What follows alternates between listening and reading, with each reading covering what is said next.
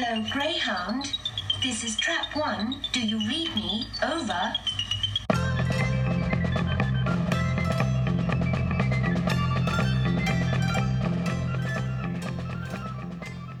Welcome to the Trap 1 podcast. I'm Mark. I'm Denise.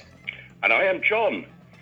On this episode, we'll be looking at Daleks Destroy, The Secret Invasion and Other Stories, an audio collection taken from the lurid pages of Terry Nation's Dalek Annuals.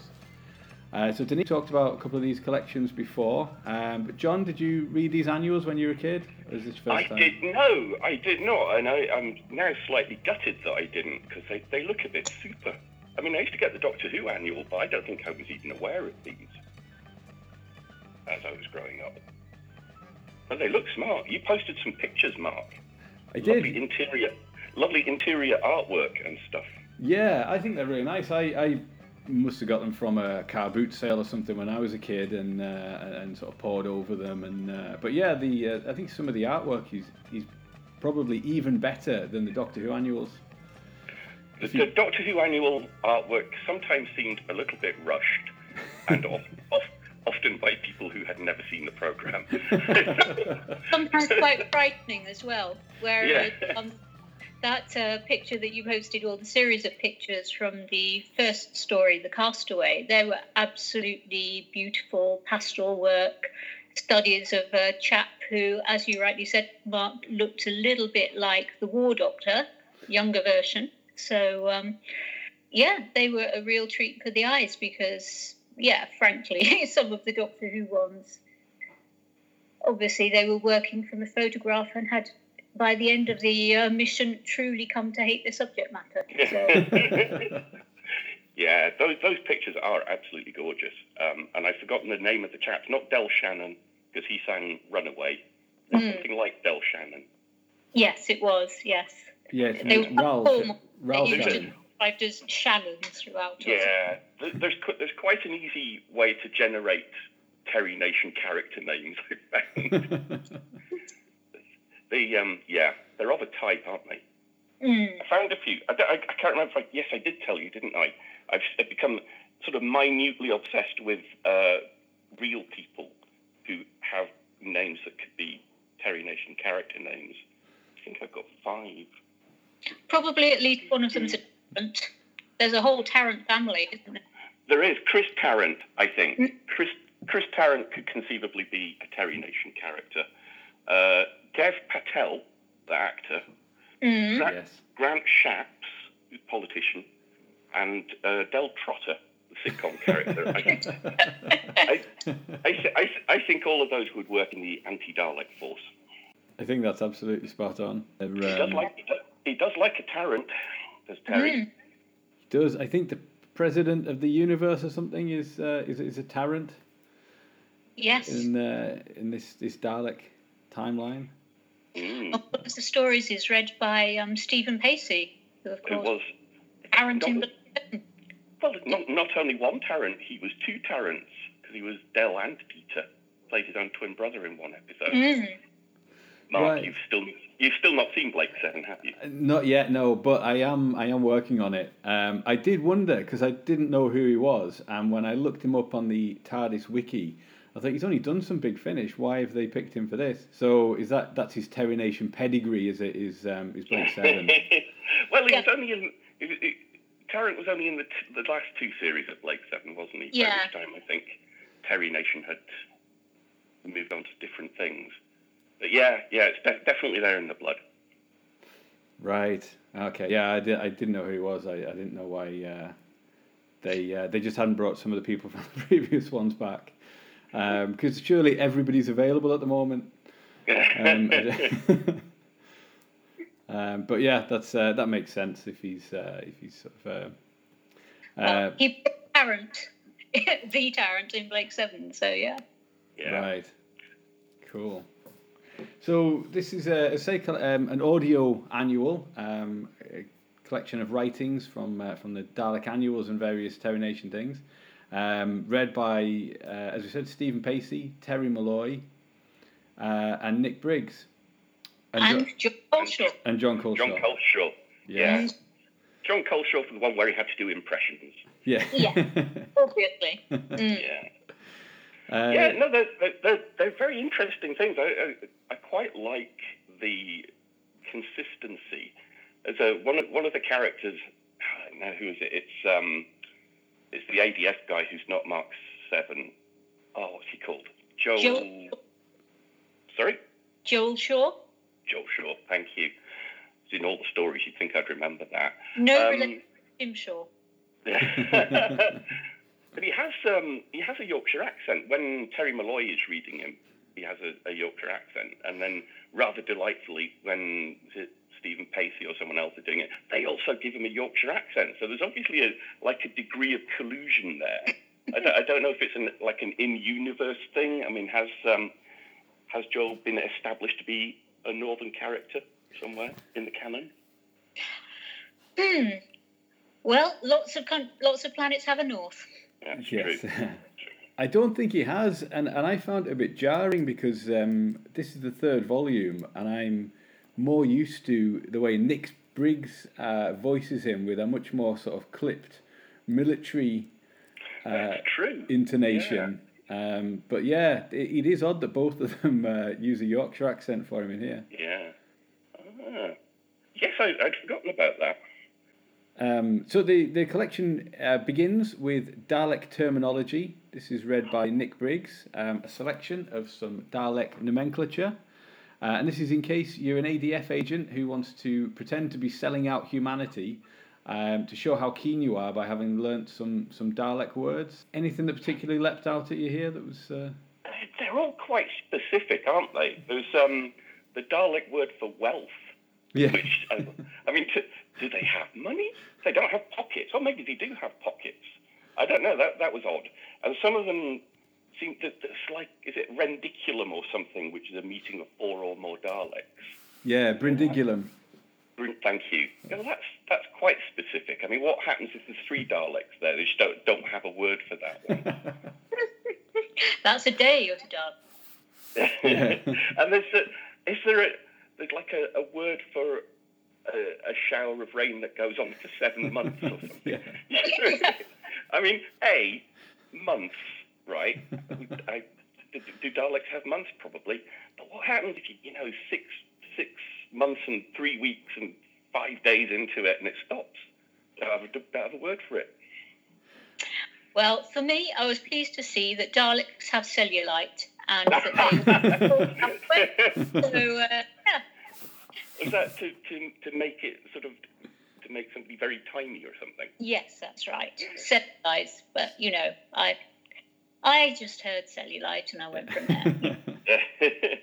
It's a girl thing. Yeah. What were your favourite ones, Mark? I mean, I love the fact that as in amongst all these words that are actually quite practical and that describe sort of creatures from Skaro, that there are some for weather in there as well. So that if you are having a clandestine meeting with a brindingulum of Daleks to say, I want to secretly work for you, you can break the ice with some small talk first. There's one that talks about sort of a misty sort of rain, like the fine drizzle that gets you really wet. Then there's the downpour that lasts for 7 months and things. It's very English or British approach to science fiction. Yeah. I remember there's a film called Slipstream, which came out in the, I guess mid-80s. It's got Mark Hamill is in it and Bob Peck, bizarrely enough. And I read a review of it that said this is an archetypal British science fiction film in that it is entirely about the weather. And it is. And of course, we learned that any word that begins with J is to be avoided because it is taken as a grave insult. I'm a little offended by that. And so you should be. I mean, seriously. Yeah. Like, obviously, D's are all right because Dalek, but what's the deal with the J? Who did they take up? Joel, what's his name? Whose name I think for a kickoff, yeah. Yeah, I think it's likely to be him or Joe Grant, maybe. I don't know. Yeah. Yeah. I'm slightly disappointed that Rels was used, but not as a. I thought Rel was a unit of elapsed time. It says it's a measure of hydroelectricity. Yeah. I think in the TV series it always means a measure of time, doesn't it? But the 1.39 seconds or something like that. It's a lovely Jodie Whittaker moment in was it Revolution? No, what was Resolution? Resolution. Yeah. I must find out how long a rel is. Yeah. And I went and Wikipedia'd it, didn't I? And did it not say it's a measure of hydro? I mean, what does that even mean, a measure of hydroelectricity? Hydroelectricity, and it's a kilowatt hour, so it's kind of related. I'm stretching here, but I can make sense out of anything, me. That's good. I didn't realise as well, because, approaching these things in an audio format, and you're going through this list of words that are basically quite ridiculous and entirely random, and then you get to the end and there was a test. I didn't know there was going to be a test. I couldn't remember any of them. And then, I can't remember, there's 5 questions or something. And it says, and if you get over 97%, then you'll be fine. It's like, well, that's 100. You can't have basically 97% of 5. You get 80 or 100, surely. I don't know. It's almost as though it wasn't very well planned out, just written at speed. Good fun. There were quite a few lists in this collection, weren't there? They're my favourite bits. I think they're running slightly short of stories, so they're putting more of the listy things in. Yeah. Do you fancy a go at the quiz to see who can remember the most? You got it there. Yeah. I have the annual in front of me for reference. Yeah. I like. Sorry, just before we get into this, because obviously it's going to get serious and competitive now. But having slurred the letter J. And said, it causes great events. They then say, but words that begin with the letter Q are especially good. And then there's a word for farewell, which is ridiculously long, starts with a Q, and I've never, ever heard a Dalek use it. They say goodbye, they say exterminate. Yeah. That's it, yeah. There's a level of sort of courtesy here suggested with this... this lexicon that is usually absent, isn't it, from interactions with them? Yes, yeah. They say farewell as they toddle off down the shops with their material wealth. I'll say, so who can remember what cave means? I'll give you a clue. It's a verb, and we've never seen a Dalek do it. Disco dance. Oh no, we've seen disco dance all the time. What am I talking about? Can't remember, Mark. Sorry. It's the verb to drink. There was a clue on your video feed. I was giving you a clue. Yes. Listeners at home, Mark just took a massive swig of water while he was asking that. Please first water. Yeah. Lovely. I'm on the licorice tea tonight, folks. Oh, nice. Which letter is considered an insult?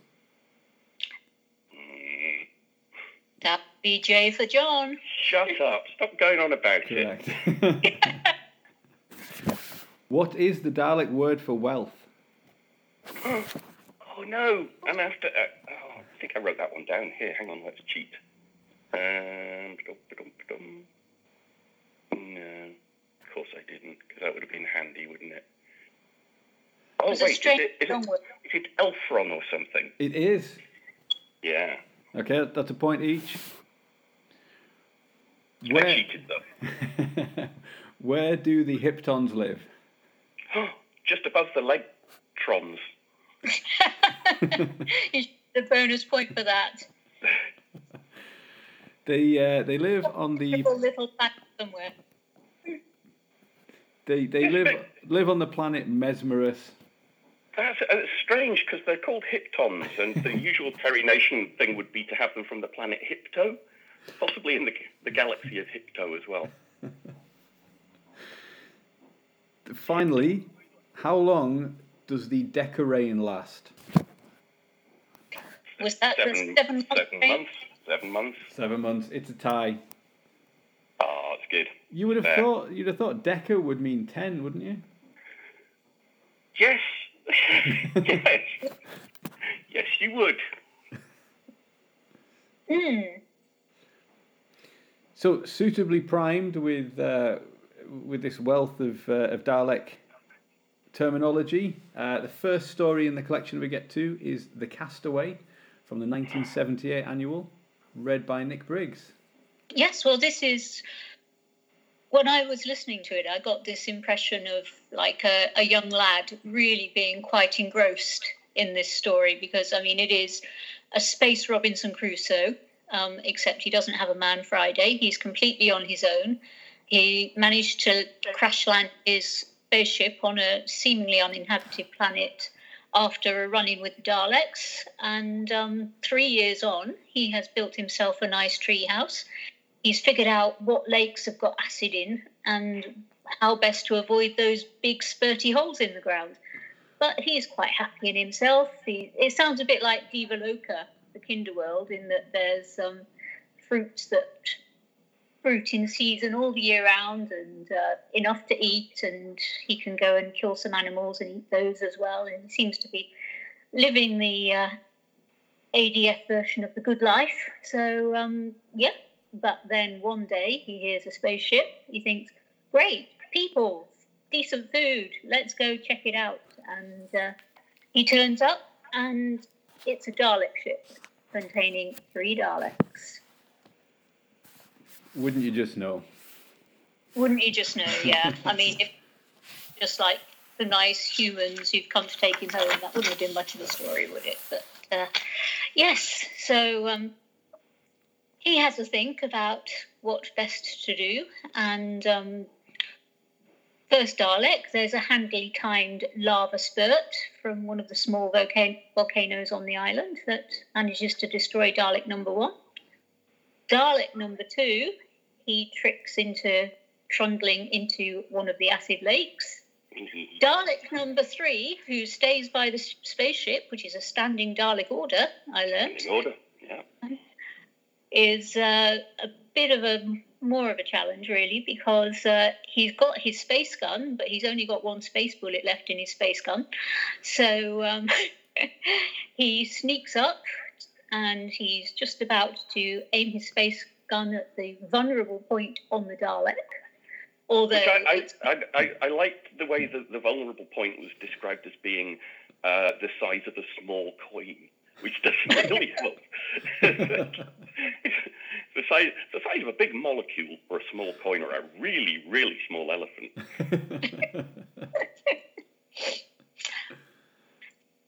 Yes, so, but then, oh, damn, I'm not a very good shot. I didn't do very well in all my space exams when I was shooting my space gun. And so he's a bit worried that he's going to mess it up and he's going to die. And but then luckily a space wasp lands on his hand and stings his trigger finger so that he fires at just the right moment, hits the Dalek perfectly, and, well, he's now got the Dalek ship and 3 dead Daleks. What would you do in this situation, guys? What would you do? I would. Well, I wouldn't do what he does, put it that way. No. I would decide whether I wanted to stay on the planet or whether I wanted to go back and see my mates. And then if I wanted to stay on the planet, I wouldn't blow the spaceship up in case I ever changed my mind in the future. That's what I would do. Yes, that's what I would do. Also, I would remember to take the black sails down and put white sails up. I thought I thought the ending was going to be he was going to fly back in the Dalek ship and get shot to bits. Because it's a Dalek ship. That would have been a bit grim. I mean, the actual ending was grim enough when you think, well, clearly he thinks that one through, but yes, these ADF guys, so impulsive. Yeah, I think I'd have kept the ship, like you say, in case you change your mind, in case you ever needed more sturdy shelter, or needed to defend the planet again. Yeah. Yeah, or it's just got a high resale value. You could sell it on space.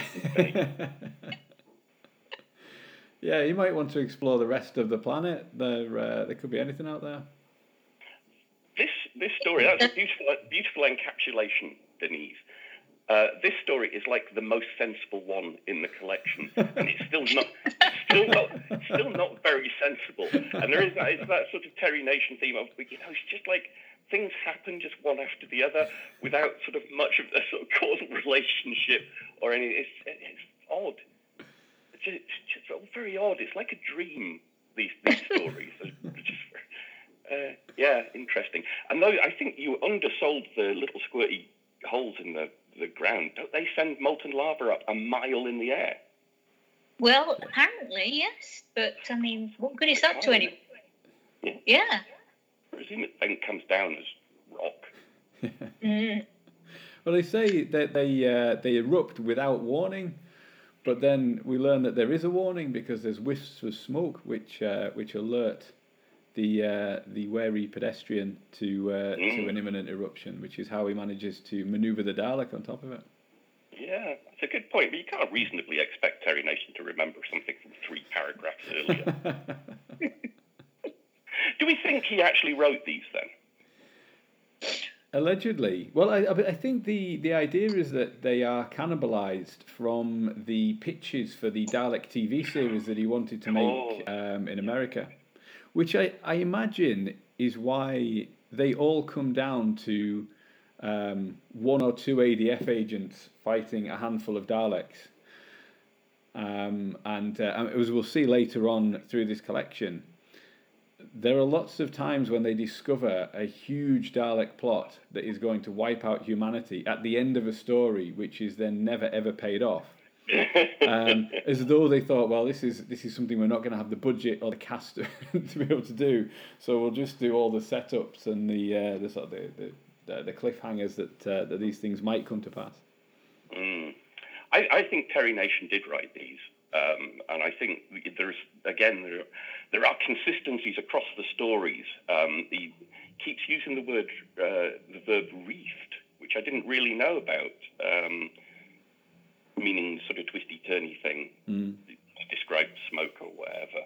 He always talks about the Daleks having grating voices, and he always talks about the Daleks gliding, grating, and reefed. Yeah. So yeah, there we go. Auctorial flourishes.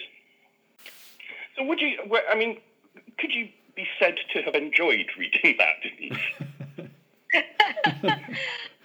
Well, I mean, I know that it's not really for me, and it's from the perspective of a historical interest in something that was written for children 40 years ago. I'm a woman in my early 50s, and I'm looking at it without even nostalgia, because like you, John, I never had these. So, it was enjoyable for what it is. It's a story that stood up well on the basis that, yes, we all know that much of humanity make very bad decisions a great deal of the time. So, it worked for me. Yeah, they're good. There is something sort of magical about them.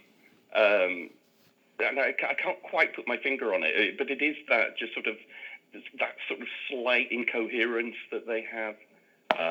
But it's good fun.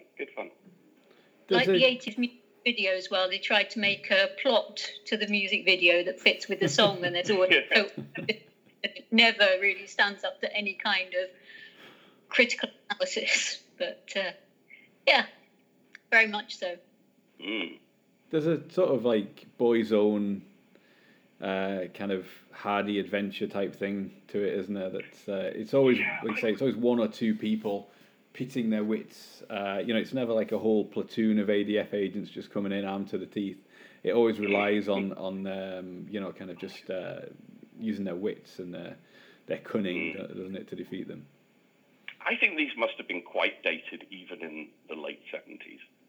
I mean, they do have a sort of slight 1950s ring to them, don't they? Yeah. I mean, in the latest story, The Secret Invasion, you just know that the small boys are all wearing shorts and blazers. Are we covering that one? Who's doing The Secret Invasion, is it? I'm doing invasion. That was one of my favourite please, ones. Join in. It's a long story, but it's lots of fun. My favourite bit, just in case you don't mention it, but you're bound to, my favourite bit is when these 4 children who've just had a lovely wimpy burger go and try and see The Exorcist. they can't get in, so they go and see Robin Hood instead. You go, well, this is very specifically cited in 73 or 74 when both of those films would have been out. But what a funny thing to put in. Well, it just goes to show that these kids are a little bit badass, and that serves them well. Just incredibly stupid. Or there's that, yeah. that is odd. That one, it's you never get cultural references in these things at all, do you? And that one is really littered with them. It's. Well, I already feel like I've trampled over Denise's stuff there. So when we get to that one, I'll point out the 1 or 2 things that are weird about it. So before that, we have the Daliography of Skaro from the 1979 album, and Terry Malloy reads this. So it's basically a description of the landscape of Skaro. Because it's always been quite amusing, hasn't it, that one of the continents is called Darren. But we learn from Terry Malloy that it's actually pronounced the much more alien Darren. This will happen sometimes. I read when I was a much younger man a series of fantasy books called The Chronicles of Thomas Covenant, Stephen Donaldson. They're quite bleak. It's about sort of portal fantasy. So a guy from our world goes into this fantasy land, but he's got Lepsy Hansen's disease, so half his hand is missing, and he's mistaken as a hero in this fantasy land. But the thing about this fantasy land, all the characters have amazing names, like a giant called Saltheart Foam Follower or something, and they all have spectacular names, beautiful high fantasy. And then there are 2 lords, one of whom is called Trevor, and the other of whom is called, is it Kevin? I can't remember. It's like just the most unfantasy names you can imagine. So yeah, even the best of us can fall into these traps. But the rest of the place sounds quite exciting. There's the island of gushing gold, the Serpent Sea, the Sonic Desert. Sounds cool. It's protected by a blanket of sound that nobody knows where it comes from.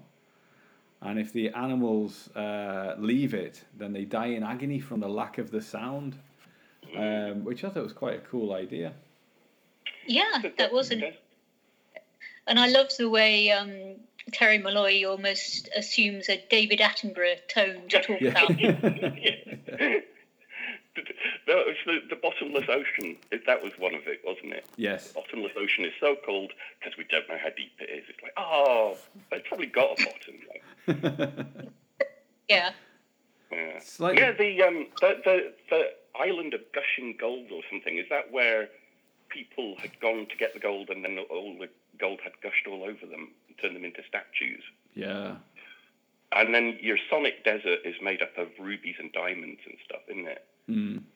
Yeah. Now, the thing about that sort of stuff is they're just minerals. It's like gold and rubies and diamonds are valuable because there aren't many of them, or not much of them. I mean, if you've got gold squirting out the ground and you've got a whole desert of rubies and diamonds, then suddenly they're not really going to be worth much, are they? True. Well, that's why they aren't very blinged up. They just can't be bothered with it. and yet they have a word for material wealth. Mm. Well, perhaps Trump came for a holiday one year. Oh, Lord. Yeah. He'd have liked a bit of gushing gold. Yeah. Yeah. I went into Trump Tower once when I was in New York. I didn't know if you were allowed to go in, so I just went in. And it was awful. It was just like the just tackiest, horriblest place. Just even in the lobby, it was nasty. No class, that man. The Daleks have got the Gold Emperor, haven't they? So that it would be at home in Trump Tower.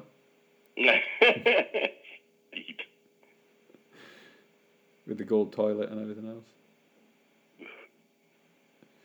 So we also, speaking of Donald Trump, we have an article about Dalek propaganda. It's the Dalek equivalent of Fox News that Oh, like Lord Haw-Haw or something, isn't it?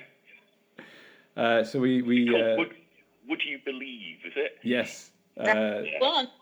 So they put all this stuff out about how the Daleks made the English Channel and separated Britain from Europe, and they've got the largest spacecraft in the universe by a lot. Early Brexiting by the Daleks there, separating Britain from Europe. Yeah, all the I like the notion that this propaganda gets beamed out all over the universe, and all of it is stuff like, we've got massive spaceships, you can get St. Paul's Cathedral in one, and you can only imagine people going, what's a St. Paul's Cathedral? It's like, unless you actually live very specifically in England, most of these Dalek references would be lost. That's very true. But I like the way they sort of put it almost in the style of Peter Jones in The Hitchhiker's Guide to the Galaxy, and the little snippet that they were reading. Yeah. They gave it that thought. Yeah, and it ends with the thing that if a Dalek tries to capture you, just go along with it. It'll be absolutely fine. I know. Terrible advice. Also, advice that none of the other characters in any of the stories take. No. Good for them. Good for them. Which takes us to the second story in the collection, The Solution. The Solution. Right. Now, I'm in charge of this one, aren't I? Yes. You are? Okay, right. I didn't really understand what was going on for most of this one. This is the so your anti-Dalek force lads. They're on like a rescue mission, aren't they? They've had SOS call from what's he called? Corby. Corby, that's it. Proby. Sorry. So they're flying to this planet. There's a massive war going on, which once they investigate it, turns out to be loads and loads of Daleks fighting this one guy, Corby, because everyone else seems to have died. So they go to where Corby is living. He's got force field to stop all the Dalek weaponry from getting through. He's Scottish. Now, I wondered if this was why you gave me this one, Mark. Because the planet is called Scotus. Yeah. Scotus. And has... this was a story from 78 or 79, wasn't it? When there had been devolution referendum. Scotus has declared independence from the rest of the universe somehow. It's a brave experiment, apparently. So you've got this one wee Scottish guy who's the only one who's left on his planet, Scotus, which is independent now, but is being attacked by Daleks. Oh no, what they're going to do doesn't matter, because it turns out he's got a great big 8-foot robot in a cupboard called Ego, spelt I-G-O. Now, I wouldn't have known it was spelt I-G-O if you hadn't pointed that out, Mark. Again, how have they decided that's pronounced Ego? I don't know, because the thing is as well, Terry Malloy pronounces the planet Scotus, like the Supreme Court in America. Oh, yeah. But it's spelt with 2 T's, so I would have pronounced it Scotus, which would maybe have made the subtext even more obvious. It's difficult to work out what the subtext actually was. I mean, I have to assume that Terry Nation was broadly against Scottish independence, because it doesn't really work out very well, does it?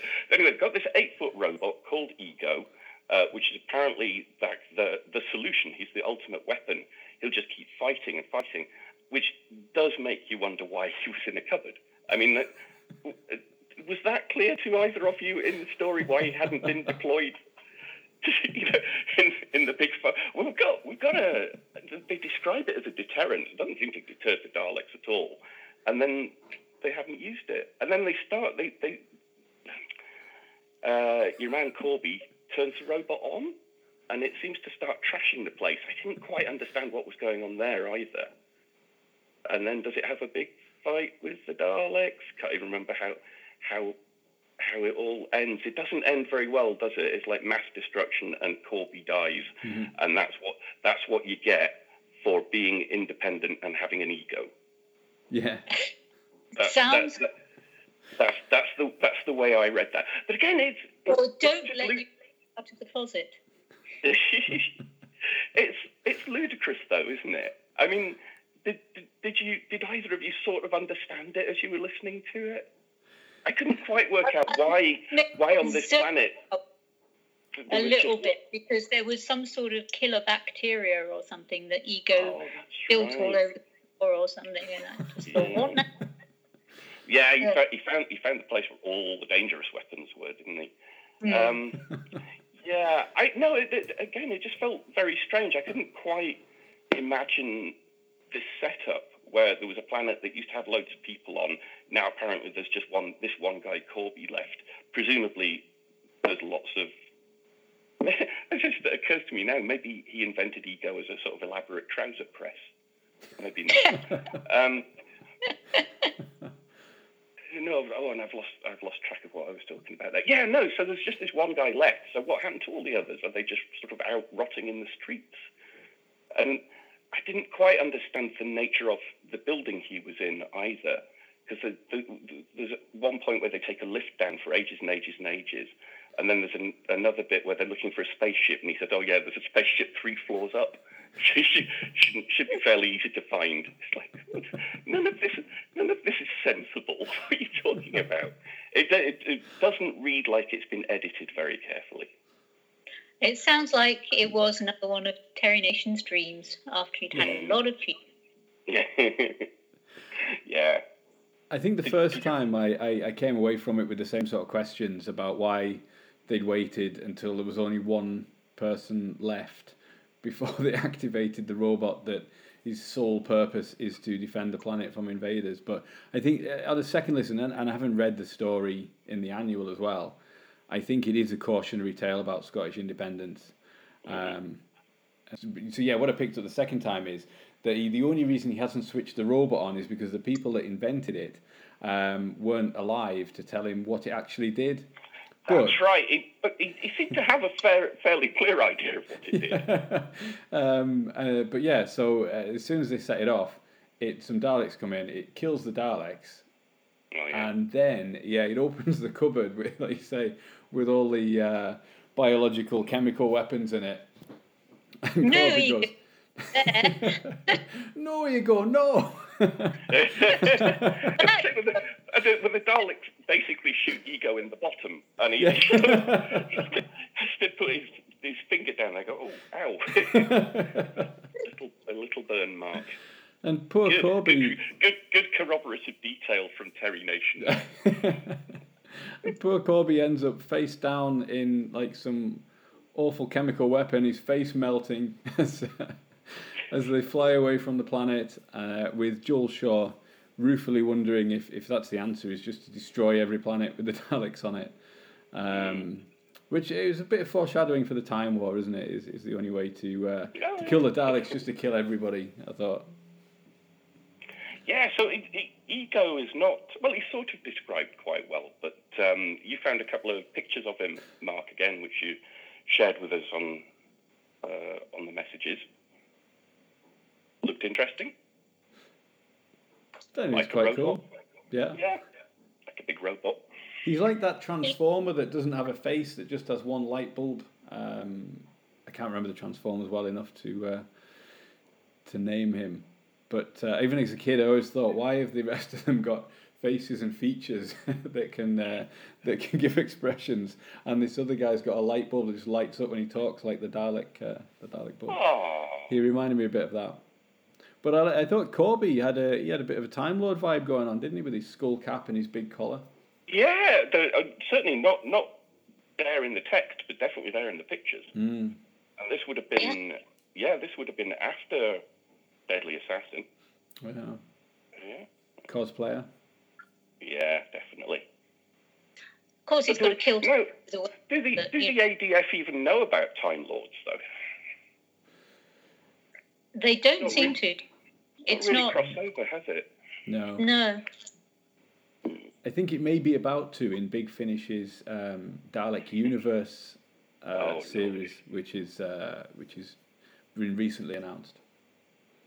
I think I could be wrong, but I think Mark 7 might be in that. Oh, that's exciting. It's nice that you've got a vested interest there, Mark. It is, yeah. There's very few Marks in Doctor Who. Yeah. Very few. Of course, so I don't really feel like giving the solution much of a fair hearing there. Like I say, I listened to it twice.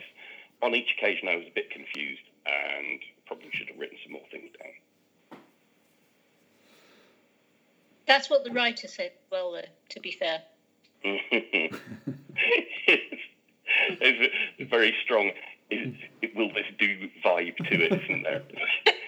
keep going till you hit the word count, and then that's all done. I always think good on Joel Shaw, though, because he's the supreme commander of the whole ADF, but he'll just go out on a mission on his own or with one other person all the time. With his whippet and his black cap.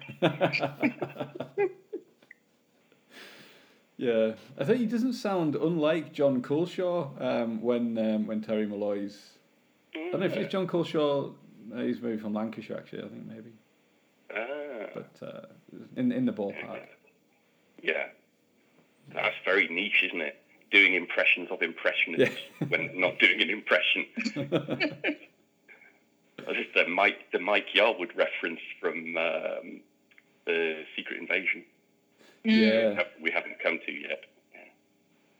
Yeah, that's funny because they just mentioned him on Staged, which I'd watched like a few days before this, and I thought you never hear much reference to Mike Yarwood, and I've heard two in a week. I mean, are you familiar with his oeuvre, Mark? Because he really wasn't very good.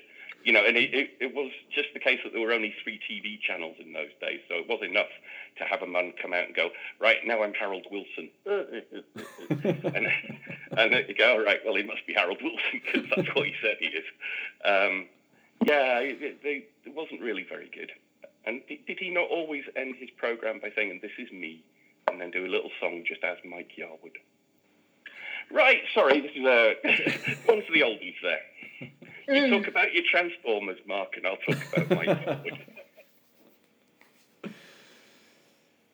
So what do we have next? We have special report, recent findings from the moon, which is also from the 1979 album. I think everything here that's from the albums, anyway, is from 1978 or 1979. So it's late era Terry Nation Dalek stuff. This one's read by Nick Briggs, and it's of the genre of Dalek stories, which is probably about half of them, where Joel Shaw and the ADF discover a huge, unstoppable Dalek plot that could just wipe out humanity, and they'd have no defense against it. But like I say, he's just never paid off or revisited ever again. So yeah, in this one, the Daleks have an insurmountable advantage. They found this weapon that's it's kind of space station or something, isn't it? That can just beam around, a bit like the Death Star, I think. That can just wipe out planets. It's armed to the teeth. And then they find it, but then it disappears, and everybody that found it's been killed, and only Mark 7 knows about it. So he's just warning everyone that it just could pop up at any time and kill everyone. But it was nice that the time-space visualizer got a mention. Yay! Yes, that was good. For me, that makes it canon that is what Davros is watching in The Magician's Apprentice when he's watching Genesis of the Daleks, that the Daleks have time-space visualizers as well. Wow, that's incredibly well thought out, Mark. Because you do wonder how he's got a copy of Genesis of the Daleks. He got it from the Kablam man. Yeah. So yeah, I think, as I was saying before, I wonder if this speaks to the origins of the stories being from the mooted Dalek TV series, that none of them have a very big cast. There's only a handful of Daleks in each one, and it's more about the threat of a bigger plot than ever actually seeing a pitched battle between the ADF and a load of Daleks or anything. Yeah. They're not really stories, are they? They're setups. Yeah. You're quite right. Yeah, but even some of the stories are like that, because I think the Seeds of Destruction is like that. It's a story, but it also ends with, this could be the end of the world. Yeah. Yeah, that's a funny one, isn't it? Yeah. Not the seeds of death, it's not the seeds of doom, it's the seeds of destruction. And then the other one of these sort of little article sort of listy things we've got is, it's called Dalek War Machines from the Dalek Pocketbook and Space Traveller's Guide. So we learn about some of the weapons and gadgets that the Daleks have devised here. And I'd made a note of this one, and funny enough, Steve Alexander, who, and if you've seen him on Twitter and Instagram, he does the brilliant photography with the Doctor Who figures. And sort of sets up the scenarios and the backgrounds. If you don't follow him, you should. He's absolutely brilliant. And he tweeted a page of that book that described the this weapon that is the power of 1,000 suns condensed into one normal torch-sized weapon. The effect of which can cause temporary blindness. It's like having a big spotlight shone on your face. Imagine that. 1,000 suns the size of a small coin. Yeah. Quite hot when you turn it on as well. I bet it gets through the batteries.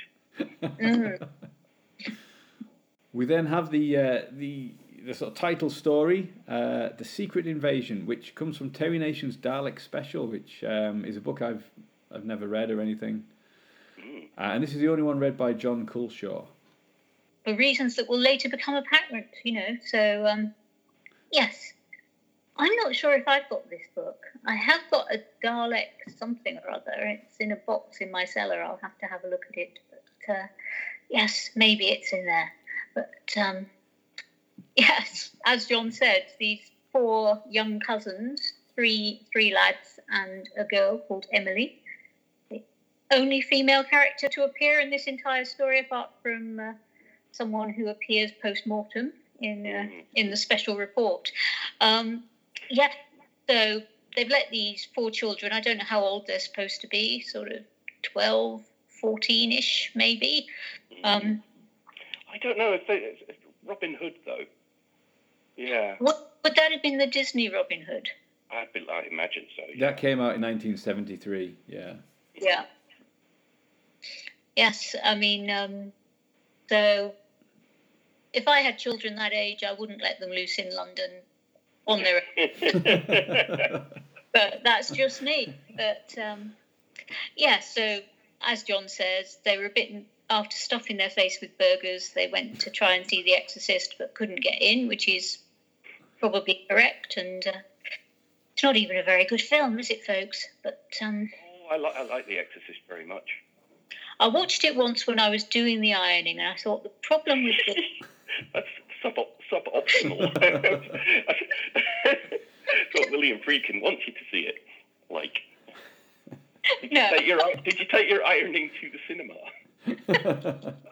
How old do you think I am? No, it was on the telly, so I thought, well, I'll get the ironing done and I'll give it a watch because I've never seen it. And I thought, well, I've got a bit of a problem because I don't have an ounce of religion in my soul. So all the things that were supposed to be scary and terrifying were just a girl who was a bit unwell, as far as I can make out. But they were much better off with some animals doing the Robin Hood thing. But yes. Yeah. Sorry. I embarked confidently on a song that I thought I remembered from Robin Hood, and then I got 5 syllables into it and thought, I have no fucking idea how to sing. Well, thank you for singing to us, John. So they have a nice time, but then they have to head back. And I think they're going back to Victoria Station because it's been so long since I lived in the UK now, I can't remember. Trains from Kent, do they go into Victoria, or are they more sort of London Bridgey? I don't know. But anyway, they're heading back. They're at Green Park Tube Station when you get the order to evacuate. I mean, we've all been there, haven't we? And but this time, there is actually an explosion. And they're trapped on the platform. They didn't get out in time. And they managed to break through, and they run into 4 Daleks. And fortunately, they don't get exterminated because the Daleks have a need for them. So there's a bit of running around, and there's a very useful torch because it's very dark after the explosion. But the young lad, I think he's a David, whose birthday they were celebrating, got a torch or a flashlight, as they insisted on calling it first of all, which I thought was odd. Yeah. I mean, they call it flashlight, and then later on they call it torch. So did they have the Dalek annuals in America at this time? Possibly. And so they see their way around. It actually has some really nice moments, this story.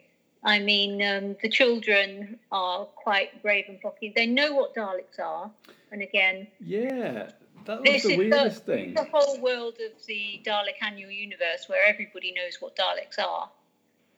Well, there are other stories where I think that contemporary people don't know what Daleks are. There's the one where the kids steal their uncle's time machine, I think. Oh, yeah. And I don't think they knew what Daleks were before they basically retraced all the historic locations of the chase in that story.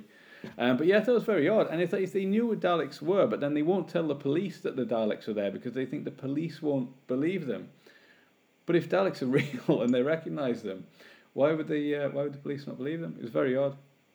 It's one of those things where you feel that there's the writer hasn't quite been able to distinguish between their fictional world and the real world. So that, because everybody knows what Daleks are.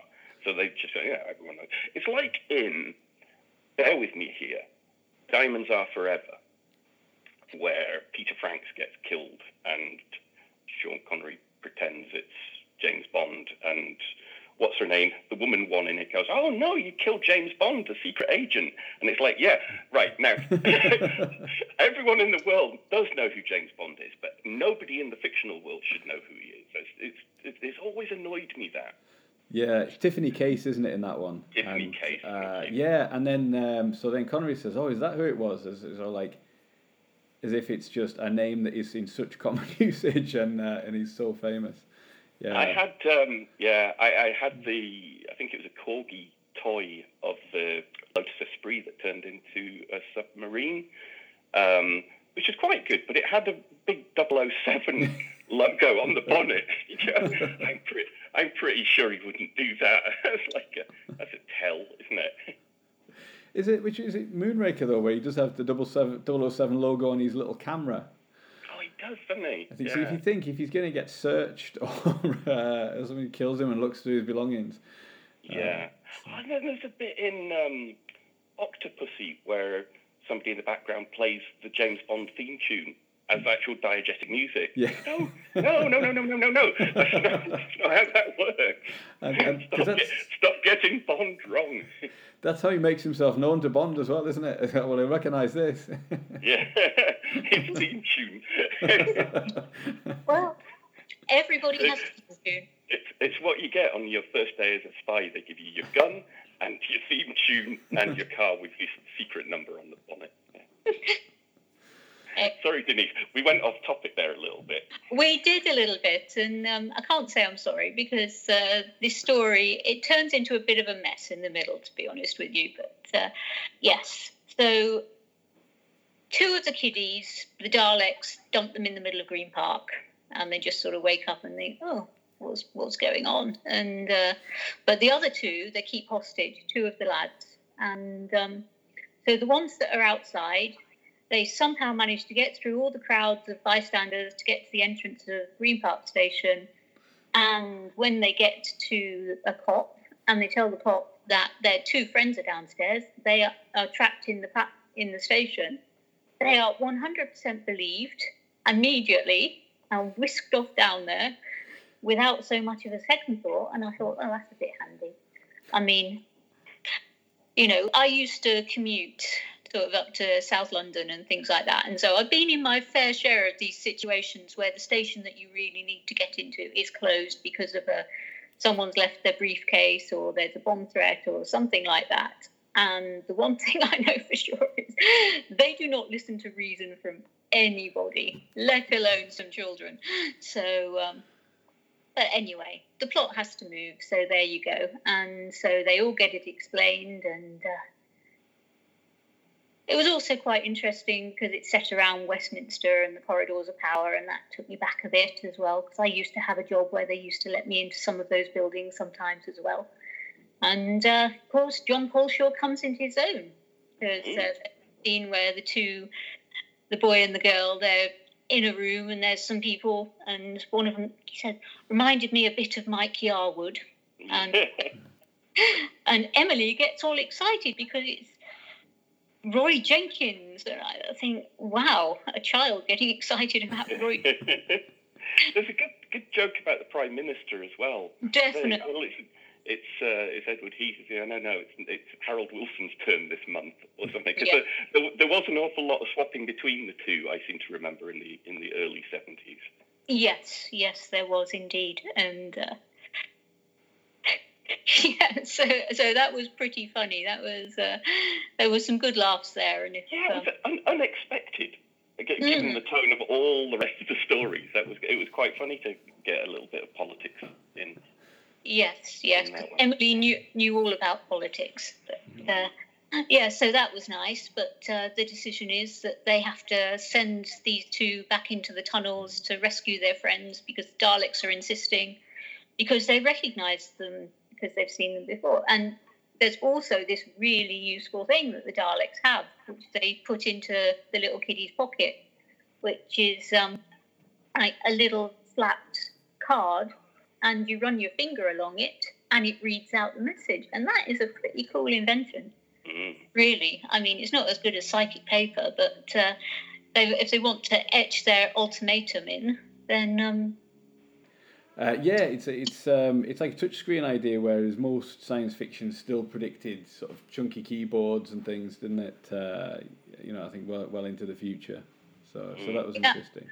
I listened to it twice, and I don't know who caused or what caused the explosion in the underground. I don't think the Daleks take responsibility for it. So was it actually a terrorist attack where the Daleks happened to be in a side tunnel waiting for some kids to find them? It doesn't seem a very efficient way of delivering an ultimatum to the government, does it? Not really. Or did they cause the explosion in the hope that any survivors would go into the underground tunnel where they were waiting? I think they caused the explosion just to draw attention to themselves. Yes. Right. But the fact that they managed to crash land their spaceship under the lake in St James's Park without anybody noticing, that bit of a thing. Yeah, they want to decide whether this invasion is secret or not, really, don't they? It's like a mixed message going on there. Yeah, there was no... I suppose they wanted to keep the location of the ship secret, didn't they, in case the RAF bombed it. Yeah, but I mean... Although how effective that would have been, I don't know. Then they're like sort of half a kilometre away from the crash site. Yeah.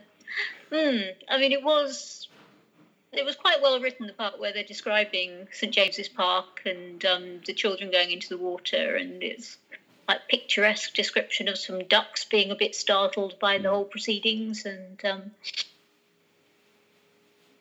the airlock and things like that. It was all... But yes. The man likes an underwater Dalek, what can you say? It's quite a nice resolution as well. I mean, you could see it coming a mile off that as soon as they say that the bombs will adhere to any metal and there's a big Dalek they're really, ship. really tiny. Yeah.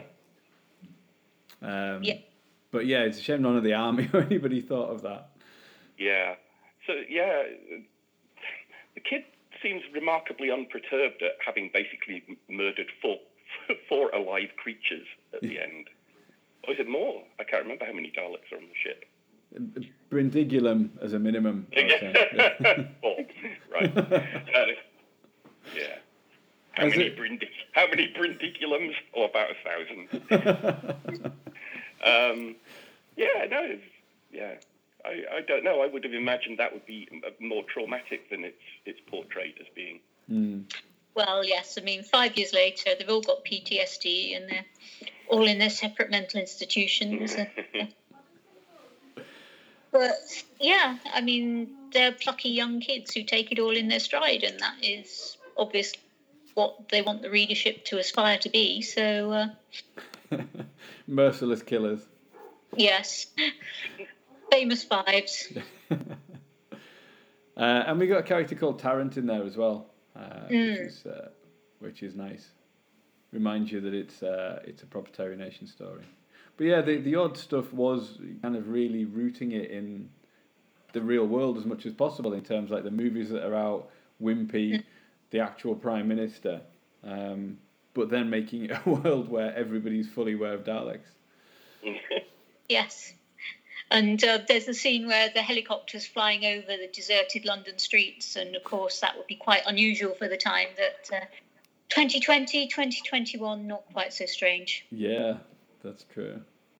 Yes, so a nice little story, a happy ending for the four kiddies who saved the world and who end up going for a slap-up tea at Downing Street and then another one at Buckingham Palace because a lot of people want to give them a very hearty thanks. And a lot of important people. And hopefully their parents won't be quite too frantic when they get home. It was interesting having the kids in it because the Doctor Who at the time didn't really have kids in it. You know, it's like ostensibly a family program, but there weren't really. It was about grown-ups and grown-up things. So it's quite interesting having four kids. Say quite interesting. It's not that interesting, but it's a definite change of pace from all the other stories in this collection. But there's usually at least one which includes the adventures of some schoolboys in each of these annuals that we've done so far, isn't it, Mark? Like the one we were talking about where they steal their uncle's time machine, and and the one where they go to the abandoned firing range, and there's grenades and stuff lying around, and then they end up they end up just murdering the Daleks with the grenades, don't they? Best use for them, though. Yes. Yeah.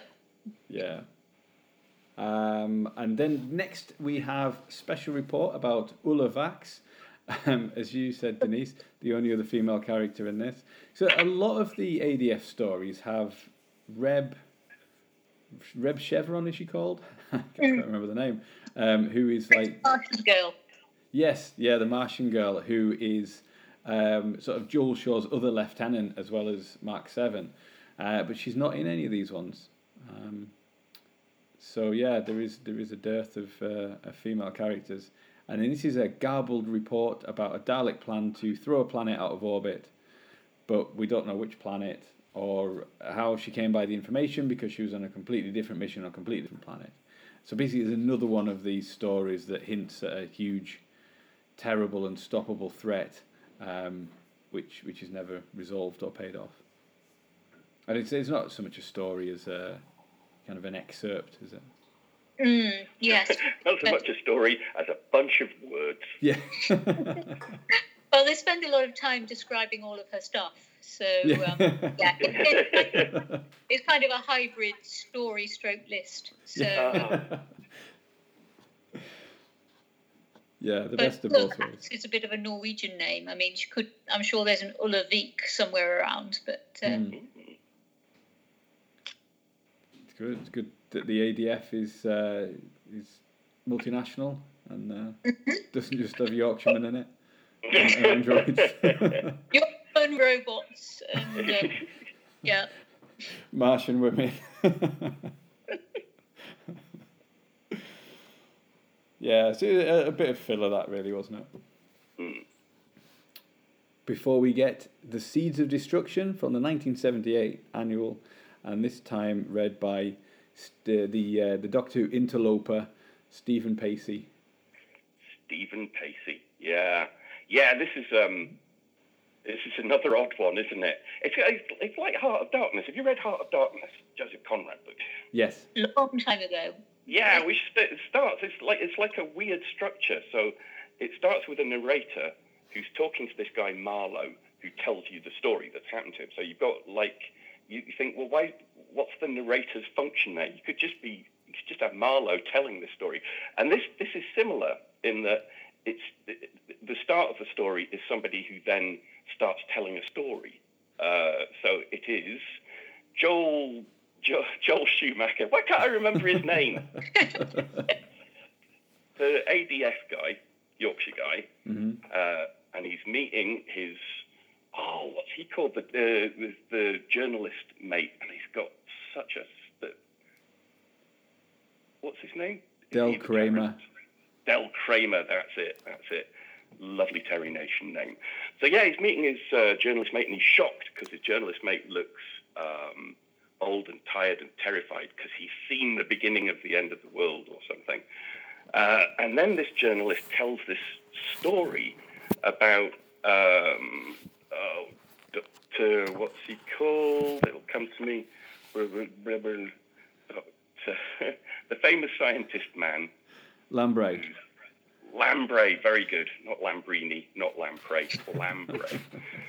Yeah, this doctor, scientist from decades ago, who everyone has sort of forgotten about a little bit now, but he had the idea to make plants grow like 4 times as fast as they ordinarily grow, so you can get 4 crops where you'd ordinarily just have got 1. So you're going to make this special magic powder that makes plants grow super fast. But then it turns out that he's taken loads of money for it and not actually come up with the thing, and disappears in disgrace. So this Dr. Lamprey is now missing, and everyone thinks, he must have fled the planet, must have gone off in a rocket. But then some years later, when already forgotten his name, the journalist guy is tidying up his desk, and he comes across this detail that he'd not noticed before, that Lamprey had this illness, sort of a disorder of the lungs that meant he would never have been able to go into a pressurized spaceship. So he must still be on Earth. So the journalist now starts looking for him, traces him across. This is the story that has Second San Francisco in it, doesn't it? With all these futuristic places. I'm not sure Second San Francisco is a terribly good name for a city, but yeah, he's basically trying to track this journalist down. Eventually, it doesn't do any detective work. He just seems to find things out by accident. Ends up on a schooner with a Dutch guy heading off to like the island of Dr. Moreau, because he's worked out that that's where Lamprey is, on this tiny little island that's so small it's not even on the maps. So him and this Dutch guy are sailing off to see Lamprey. When they get to the island, it's chaos, and there's also no Daleks in it yet. Which is slightly weird. The Daleks do feel a bit shoehorned into this. It turns out that Lamprey has been quite successful with his powder, so all the animals and plants on the island have gone mad. It's like Dr. Moreau, or Food of the Gods, or something like that. So that's terribly exciting and terribly dangerous. And then it turns out that Lamprey somehow got the Daleks involved. Can't remember quite how or why. And everybody dies. Everybody dies messily and horribly, and not quite quickly enough. And that's the end of the story, except, because the special powder that this Lamprey had invented that makes everything grow super big and super fast was not on his body. Searched for it. Yeah, so maybe the Daleks have got it. Oh no, the Daleks will be able to make all Maybe your dreams will come true, Mark, and there will be a big Dalek. Yeah. So yeah, I mean this is another one of your unresolved stories, isn't it? There's like a terrible threat out there. The Daleks have presumably got it. Everyone's now worried that the world will be taken over by giant plants and animals. The end. That's it. It's another weird one. It's another. Just one thing happens after another. There's no logical connection between any of the things. It's just the guy's in a place, then he's in another place, then he's in another place, then he finds a thing out by accident, then he remembers a thing that he'd forgotten before. And it's not real. It's not how you tell stories, but it is in its way quite lovable. Yeah, I do think. I mean, it's similar with the Castaway story as well, where you have these one-person-driven narratives. And they can be written in a way that makes them quite engrossing, I think, because it's one person's perspective and it's one person being driven to do a certain thing. And I don't really understand why it's a kind of writing that's aimed at children, but it sort of works. It's got its charms, but when you, like you say, the plots and the decisions made by the characters and the sequence of events, they don't always make as much sense as you would like. Yeah, it is. It is a fundamentally pleasing idea that you get, sort of out of control growth. I mean, it doesn't really work scientifically because you can't scale animals up like that; they just pull themselves apart. But there was there's a tradition of it. There was a guy called Bert I. Gordon, and I never know if this is his real name or if he chose it because the initials spell out big. But he did. I'm pretty sure he did the film of Food of the Gods. And he may have done Empire of the Ants as well. It was his thing. He liked big animals, and but it is quite appealing. I can see how that would have worked. A bit difficult on a telly budget, though.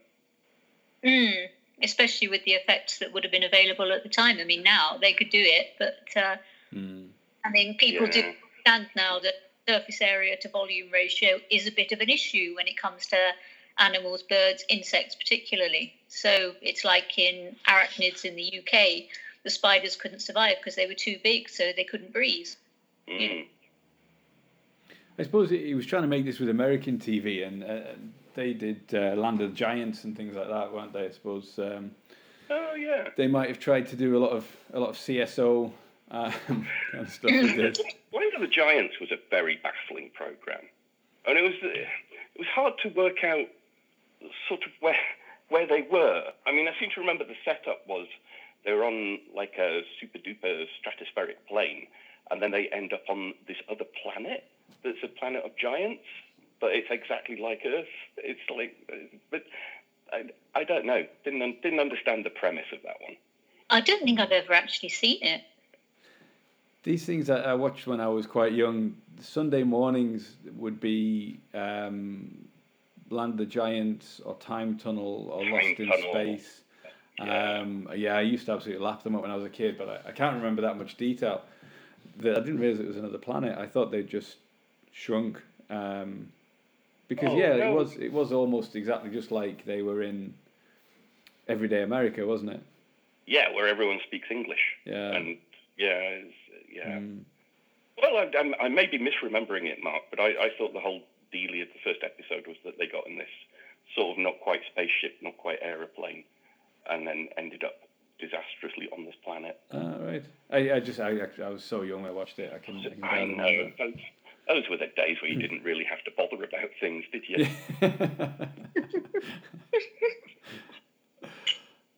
Yeah. I think it's definitely, and not just in the Dalek annuals, but the Doctor Who annuals, there is a massive preoccupation with giant versions of insects and plants. They crop up many, many times throughout these annuals. There's two different stories where the first Doctor spends the night sleeping in a giant cabbage for shelter. That's right. I remember. And they put them, when they did the CDs of these, they put them both stories on the same CD as though to draw attention to it. Yeah. It starts off with some clever detective work of how they know the guy's still on Earth, and then it's just a forced landing on an island, and purely by chance. It's not very clever detective work. I mean, he finds a thing when he's cleaning out his desk that basically he should have noticed first time round anyway, which is this clue about how he's forgot what the illness is called, like a Dalek name, but now it's gone. I don't know. I found sometimes, God bless Terry Nation, he's a brilliant guy. Absolutely love his Doctor Who contributions. I adore Survivors. I think Blake Seven is magnificent, but it not always that like a master of detail. So, the detective work tends to be, and then I remembered a thing, and then I found a thing. And I think some of the stories they go, and then there was a fight, and we won. It's like...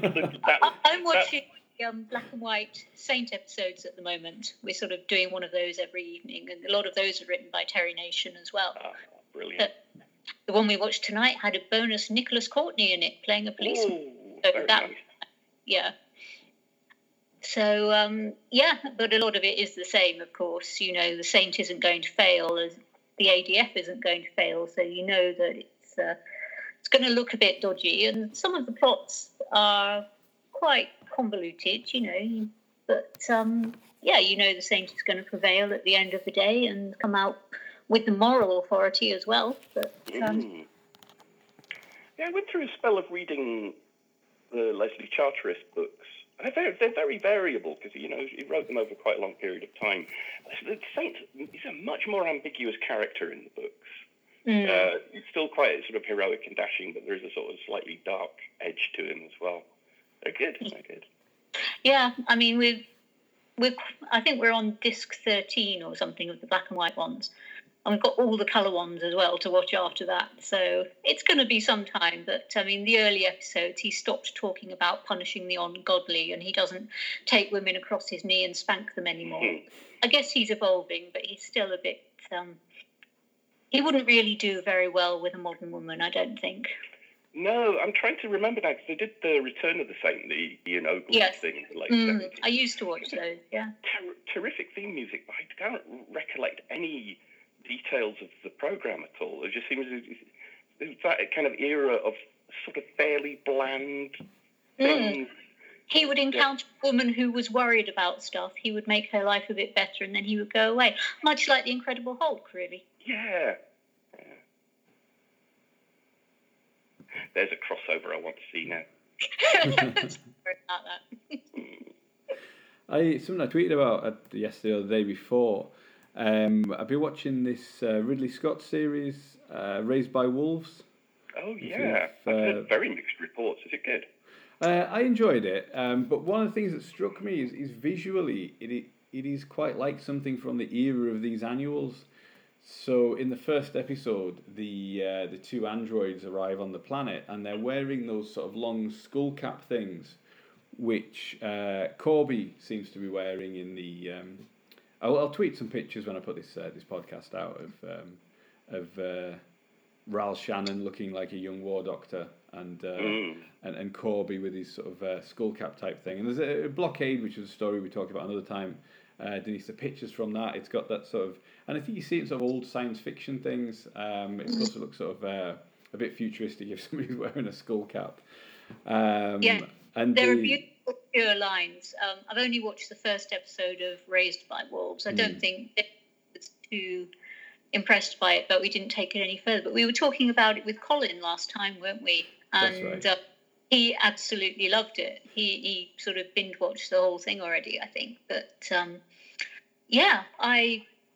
it's sort of tentatively, should I get an evening where I've got the house to myself again? When's that ever going to happen? You know, maybe I will watch a few more episodes. But I think it's worth watching. There's some really interesting ideas. Beautiful science fiction, and you know, I just sort of lose myself in that anyway. The imagery, even if the stories aren't necessarily what I want them to be, then, you know, just a feast for the eyes a lot of the time.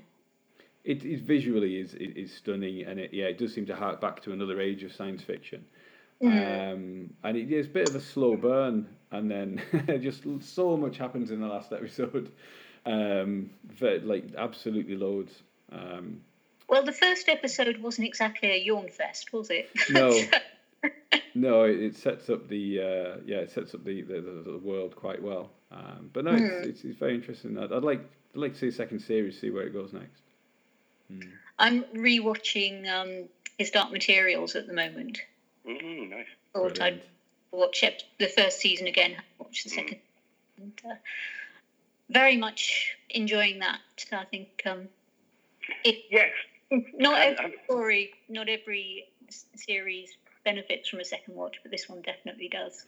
I haven't seen the second series yet, but I very much enjoyed the first series. It's just took the taste of the Golden Compass away. Yeah, definitely. Yeah, I think I tried to watch that, but that was pitched more as a children's kind of a thing, wasn't it? So yeah, act of like Harry Potter and stuff, they were trying to pitch it more towards that audience, maybe. Whereas his Dark Materials is brutal. I mean, children, but brutal, terrible things happen to them. Yeah, the books are terrifying. So. The movie stripped away a lot of the sort of anti-religious stuff that's in the books as well, didn't it? And it was a shame. It was. I remember Philip Pullman very bravely talking the film up, and then sort of watching it and going, "Oh, mate." Yeah. I mean, well done for taking the money, but it's not very good. Yeah, no, I got the steelbook of the first series for Christmas. Absolutely beautiful. So I'm due a rewatch of that. Yeah, absolutely love it. Yes, we finally got ourselves a decent sound bar for the TV as well, and a 4K DVD player. Very fancy. Yeah, it's completely wasted since I'm mainly watching, 1970s Doctor Who.